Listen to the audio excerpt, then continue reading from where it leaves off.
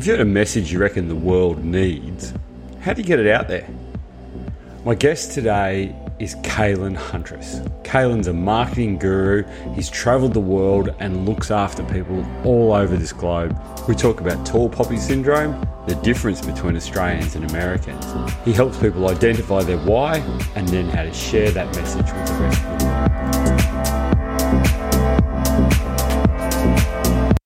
All right, welcome to the Reset Podcast. Kalen Huntress, my guru of all things marketing and presenting online. Welcome to the Reset Podcast, mate. How are you? Thanks. I'm doing great, Luke. Thanks for having me on. So for people who don't know who you are, tell me what you do. Tell me a day in the life of Kalen. Well, I'm a digital marketer by trade. I'm an American originally, but I left the States 10 years ago, and I now live in New Zealand. And I've spent the last 10 years running an online business while traveling the world with my young family. And I work a lot with entrepreneurs who have their own brand and a body of work. So I work a lot with authors and coaches and speakers and people who have a message that they need to monetize. And that's what I do. Is I help people set up smart marketing systems that automate their lead generation. Right. I need to talk to you more. Well, that's why we're talking today, right? Yeah. Well, what are the blocks that most people have? What are the things that they need to, the concept of reset is Control, Alt, Delete. What things in that do they need to do differently, need to get rid of?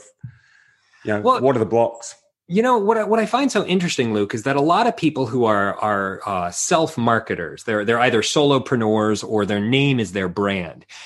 They have this, they typically have a block around selling themselves because they really like doing their craft or promoting their work or spreading their message. But the idea of becoming a salesperson for that message is really anathema to a lot of those kinds of people. They don't want to be conflating their real message with, and here's why you should buy from me. So they just don't want to be that guy that's singing about themselves from the rooftops. They don't want to be the tall poppy who's just saying, come buy my stuff. They'd rather be authentically a teacher of their message, which I can totally understand. But a lot of their students are waiting out there for somebody to position their teaching as a solution to their problems. And that's really what marketing is. Marketing is just about solving problems. Okay. So do you find a difference between an Australian and New Zealand culture? Like we talked before, you've talked to 5 countries or something already this morning. Yeah. And I think I'm the 6th, wasn't I? Yeah, I'm finally getting over across the international date line. This morning, I talked to a guy in Portugal, somebody in Mexico, Germany, Canada, Nashville, and now you're my first Australian of the day. And do you find, you talked about tall poppy syndrome before, and Australians love a good tall poppy syndrome. No one wants to let anyone get too big for their boots. And I think New Zealand's pretty similar. How have you gone transitioning from being American, where look at who they used to have as president? Speaking of tall poppies, they actually build them up even more, to coming to the kind of culture that we have that doesn't have that. That must have been quite a transition for you. And how did you handle that? It's very strange, Luke, because in America, a tall poppy is how you survive. I think the difference between egalitarian societies where equality is valued and tall poppies get cut down, and achievement societies where, like a meritocracy type situation. Right. Like in America, you have to achieve or else you might not survive. But in Australia and New Zealand, there's a social floor. You're never really going to fall that far down, so you never should raise yourself that far up. I think the reason why Americans are so naturally tall poppies is because you have to display how you're excellent. Otherwise, you might get trampled. And so coming to New Zealand, it's been very delicate for me because I don't want to, I know what it's like to live in a different culture. I've lived in a number of different cultures besides the States, and I've learned how to not take all the air out of a room by holding back and listening, even though it's against my tendency, but I want to be respectful of the culture that I'm in. And working in New Zealand, it's a challenge to not bring my full American self to bear at the same time that because I work in sales and marketing, that's kind of why people want me in the room. It's because I can amplify to that level. And so it's a very delicate balance to not be the tall poppy, but to encourage others to raise themselves up at the same time. Yeah, and it must be hard to sort of work out the gauges of whether you're treading that fine line well or not. What sort of things do you look for to make sure that you are sort of not going onto the other side and just pissing people off? I usually always redirect back to the other person. If I'm talking about myself too much, then I'm doing it wrong. But the more that I can talk about you, and I use this a lot in my coaching practice as well, if I'm focused on you and your problems, then you're going to get a lot out of the conversation. But if I tell you about how I solved a similar problem and how great I am, it's going to totally turn you off. And so by keeping the spotlight off of myself as much as I can, it's kind of counterintuitive to the way that I work, but I've had to learn how to do that just to keep, good social relationships with everyone. Okay, because one of the things you also do is teach people how to automate a lot of that stuff as well. Sort of takes, and what sort of things do you teach them as far as that goes? Well, I'm a systems guy, and I really like looking at the whole picture from start to finish. And so when I look at a customer journey, how does a stranger become a customer? I try and clarify each one of those transitions between the first stage and the last stage. Because if you can clarify what happens at each transition point, then you can upgrade it. You can improve it. If I know that after somebody... Almost like little steps just going up to... Right. Yeah. You're just, you're curating those steps instead of hoping that, I hope this new email subscriber reads my website and figures out how to buy from me. Instead, how do I take them by the hand and point out the interesting options that they could take and make them seem really appealing? And setting up those systems, for me, that's really fun. Right. And what sort of companies have you worked with? Give me an example of one that you've done and what you took them from and what you reset and turned them into. Sure. So a couple of years ago, I was working with a Hall of Fame public speaker in the United States, and he had There's a Hall of Fame for public speaking. There is. Well, there's two levels. There's CSP, which is Certified Speaking Professional, right, and then there's CPAE. I can't even remember what the acronym is, but it's the Hall of Fame. You're like the top tier speakers. And I was working with this speaker, and he had a great big list and a great reputation, but he didn't have any systems to automate his marketing.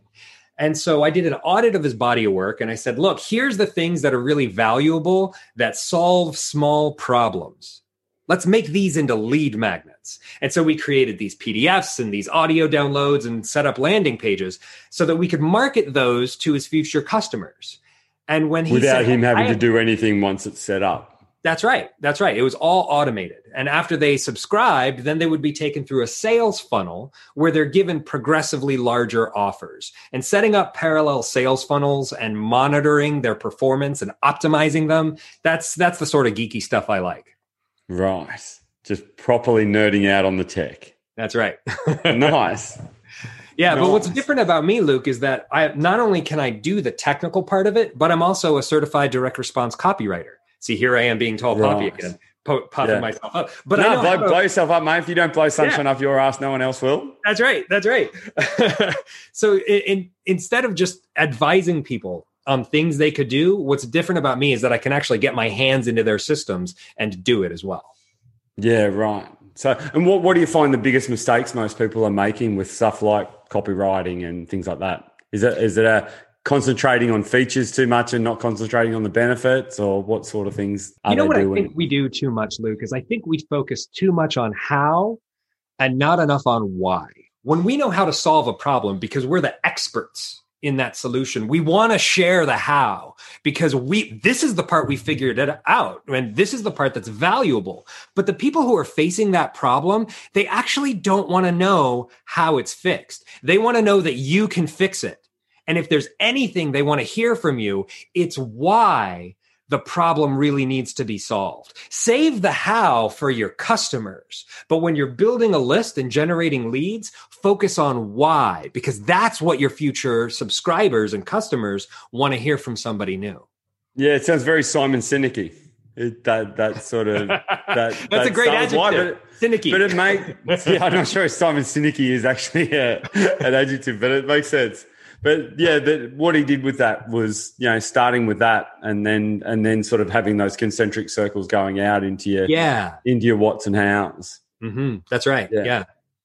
And so you also do a lot of stuff teaching people how to present online, which must have just been fantastic for you through COVID, because we're all having to do it. And it's actually really weird. You look back at some of the presentations that people were doing in February, March, and they were really terrible. And a lot of people got a lot better at it by the time by the time it got to sort of September, October. So what sort of advice would you give people that are doing those to get their virtual presentations working as well as they could? Well, I do a lot of work with speakers, and speakers are accustomed to getting up on stage and telling everybody to put your screens away and pay attention to me up here. But we can't do that anymore because it's through these screens that we engage. And I think the biggest mistake that people make, Luke, is thinking that a presentation on Zoom is one way. I'm on stage and you're in the audience listening to me. But if that's how you're going to present online, then they might as well go watch your YouTube replay, or they might as well go watch something on Netflix. I mean, how do you like having Netflix as your competition? But that's what's competing for attention, is passive, you don't participate entertainment. But how do you pull them in? How do you get that engagement? So I've done ones online when you're like, you've gone to a lunchroom and there's like, 10 blokes in high vis just sitting back, and they just give you donuts they don't give you anything when you're in those sort of situations. How do I really struggle with maintaining my energy when I'm doing a Zoom conference. What sort of things do you help with? How do you help with that?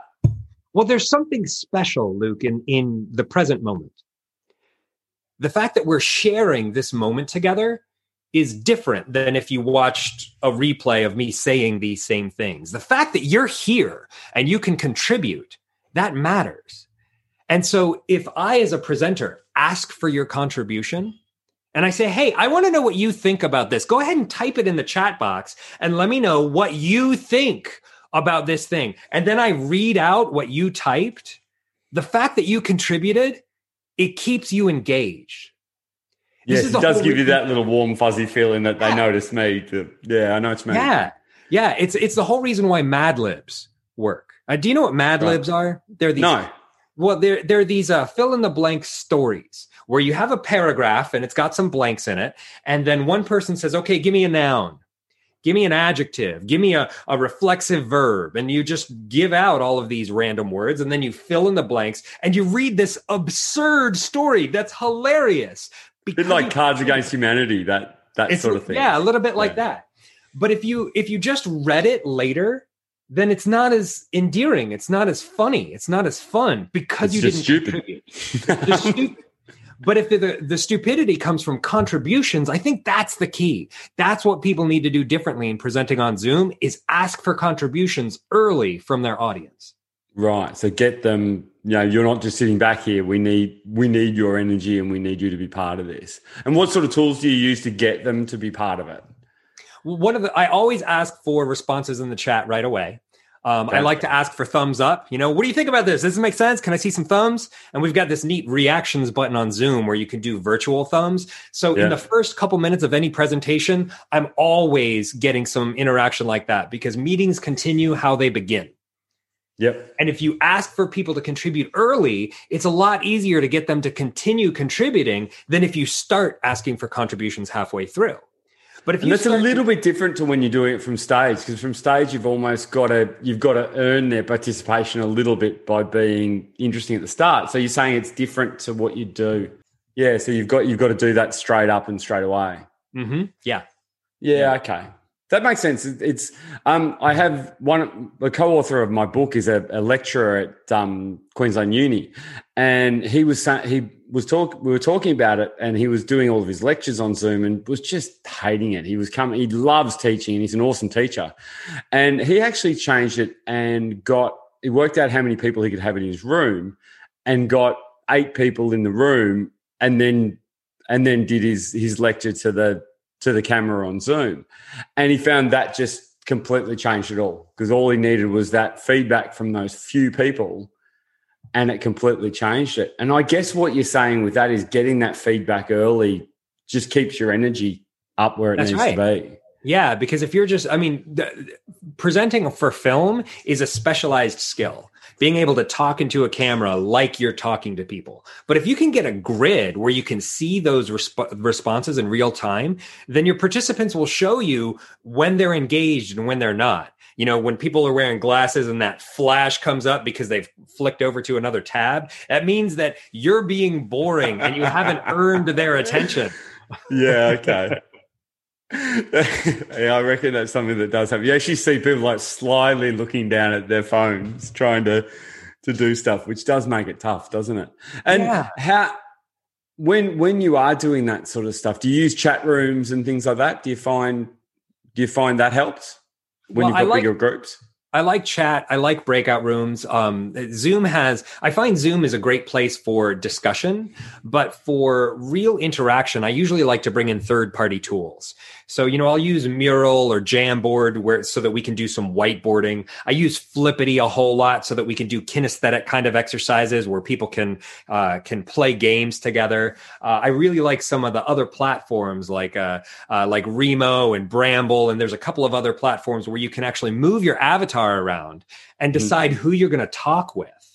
I was on this great demo of one the other day where, you can move around in this lodge and you could only hear people who were close to you. And the further you went away, their volume went down and this like veil came over the video. So it kind of manufactured that feeling of being able to come and lurk on a conversation before you came in. It was fantastic. I'm not sure people want to be realizing that they're lurking. We all do it, but I'm not sure I'm not sure having that brought to your attention is going to be all that cool. But I love Remo. Remo to me is fantastic. We do them in our thought leaders, our thought leaders conference. I think that's wonderful that you can actually go around and you see the avatars sitting at different tables and stuff like that. It's actually one of those ones that I'm surprised hasn't gone boom. Like you look at what Zoom's done, and it's like taken over the world in 2020. Remo doesn't appear to have done the same amount, but I guess it needs a bigger volume. Well, Remo is a special use case. Remo is great for big groups. What's unique about Zoom is that it's great for big groups or small. Like you and I are having a 2-person Zoom right now, but having a 2-person Remo just wouldn't make sense. So Zoom has a greater applicability where people can come and use Zoom one-on-one and then say, hey, this would work for 50 people. Whereas with Remo, it's really only for large groups. Yeah, and I guess with that too, you get used to using Zoom and you get comfortable with it. So why do I go to the other one? So I guess the times when it does work is when you really want people to mingle like they do in a conference. Mm-hmm. And hopefully we have conferences back soon. But I guess Zoom doesn't give you that quite as well. When you go into breakout rooms, it's always a little bit manufactured. Whereas being able to work out what table to sit at. Yeah, the hardest part for me with Zoom is that, with the host can bounce from breakout room to breakout room, but I've never found any Zoom interaction where that's smooth. You've got 3 people and you're having this intimate conversation and then the host shows up. Yeah. And it's suddenly like hey, what's happening? And you have to realign yourself to this new dynamic. It's why in Remo, they've got these 6-seat tables and then they've got these 2-seat couches over on the side. And I love those couches because you can get into a deep conversation. But if you're on a table and if you and I were on a table and there's 2 seats taken and we're really getting into it and then somebody shows up, our conversation's been derailed and we have to realign around this new thing. And that's why I like lurking. I think that lurking, it has a real place in virtual conferences because it allows somebody to kind of like ease in. And then when they have something to contribute, fully show up. That's an interesting problem to solve. Oh, that comes down to almost like the manners of of going in those sort of things that when you go into a new room, just sit back, let it all go, and maybe have a wave and don't actually change the conversation until you've been in there for a while and kind of worked out where it's going. Yeah, it's been interesting to see the etiquette develop. I remember the first few months of quarantine, there had to be like this monologue anytime anybody left. Sorry, everybody, I have to go because I've got this thing, but I really and like they had to deliver to everyone why they were leaving early, and now people are just like, see ya, and they're out. I'm off, and no one cares. Yeah, no one totally ever cares. So yeah, it's amazing that the evolution of that sort of stuff. And how do you think it's going to go with those sorts of things once people are back in person again and all of that sort of stuff? Do you think they're just going to work together, or do you think the normal conferences will dominate again? Well, how do you think it's going to go? It's going to be really interesting to see this evolve, because I think there's going to be a real place for hybrid conferences where, yes, there's a live component, but there's also a virtual component that's just as effective. And what that's going to take is for presenters to become adept in hybrid presenting, where I've got an audience in front of me and I've got a phone and I'm showing them who's over here, and I'm presenting to them both to create a parallel experience for both of them. And I think that that's the way of the future, is hybrid experiences. Yeah, nice. That sounds really good. So if you were if you were someone that needed to have a good look at your marketing, where would your first base, Peter, go once you've worked out your why and all of that sort of stuff? Where would you go then? Well, once you know your why, I'd say the thing to do with your marketing is to create a good lead magnet. And a lead magnet is a deliverable asset. It might be a PDF, it might be a premium article, it might be an MP3 or a video series. But the precise format doesn't matter. But what does matter is that it solves a small, complicated problem that your audience regularly faces. Mm-hmm. And that's how you find the right kinds of people, is you go into a community where your kinds of customers hang out, you drop this lead magnet, and the right kind of people come right to it. And they say, oh my gosh, I face this problem. I need to solve this problem, and I don't want to figure out how to do it. Just tell me what I need to fix. And then you get them into a nurture sequence and develop a relationship with them.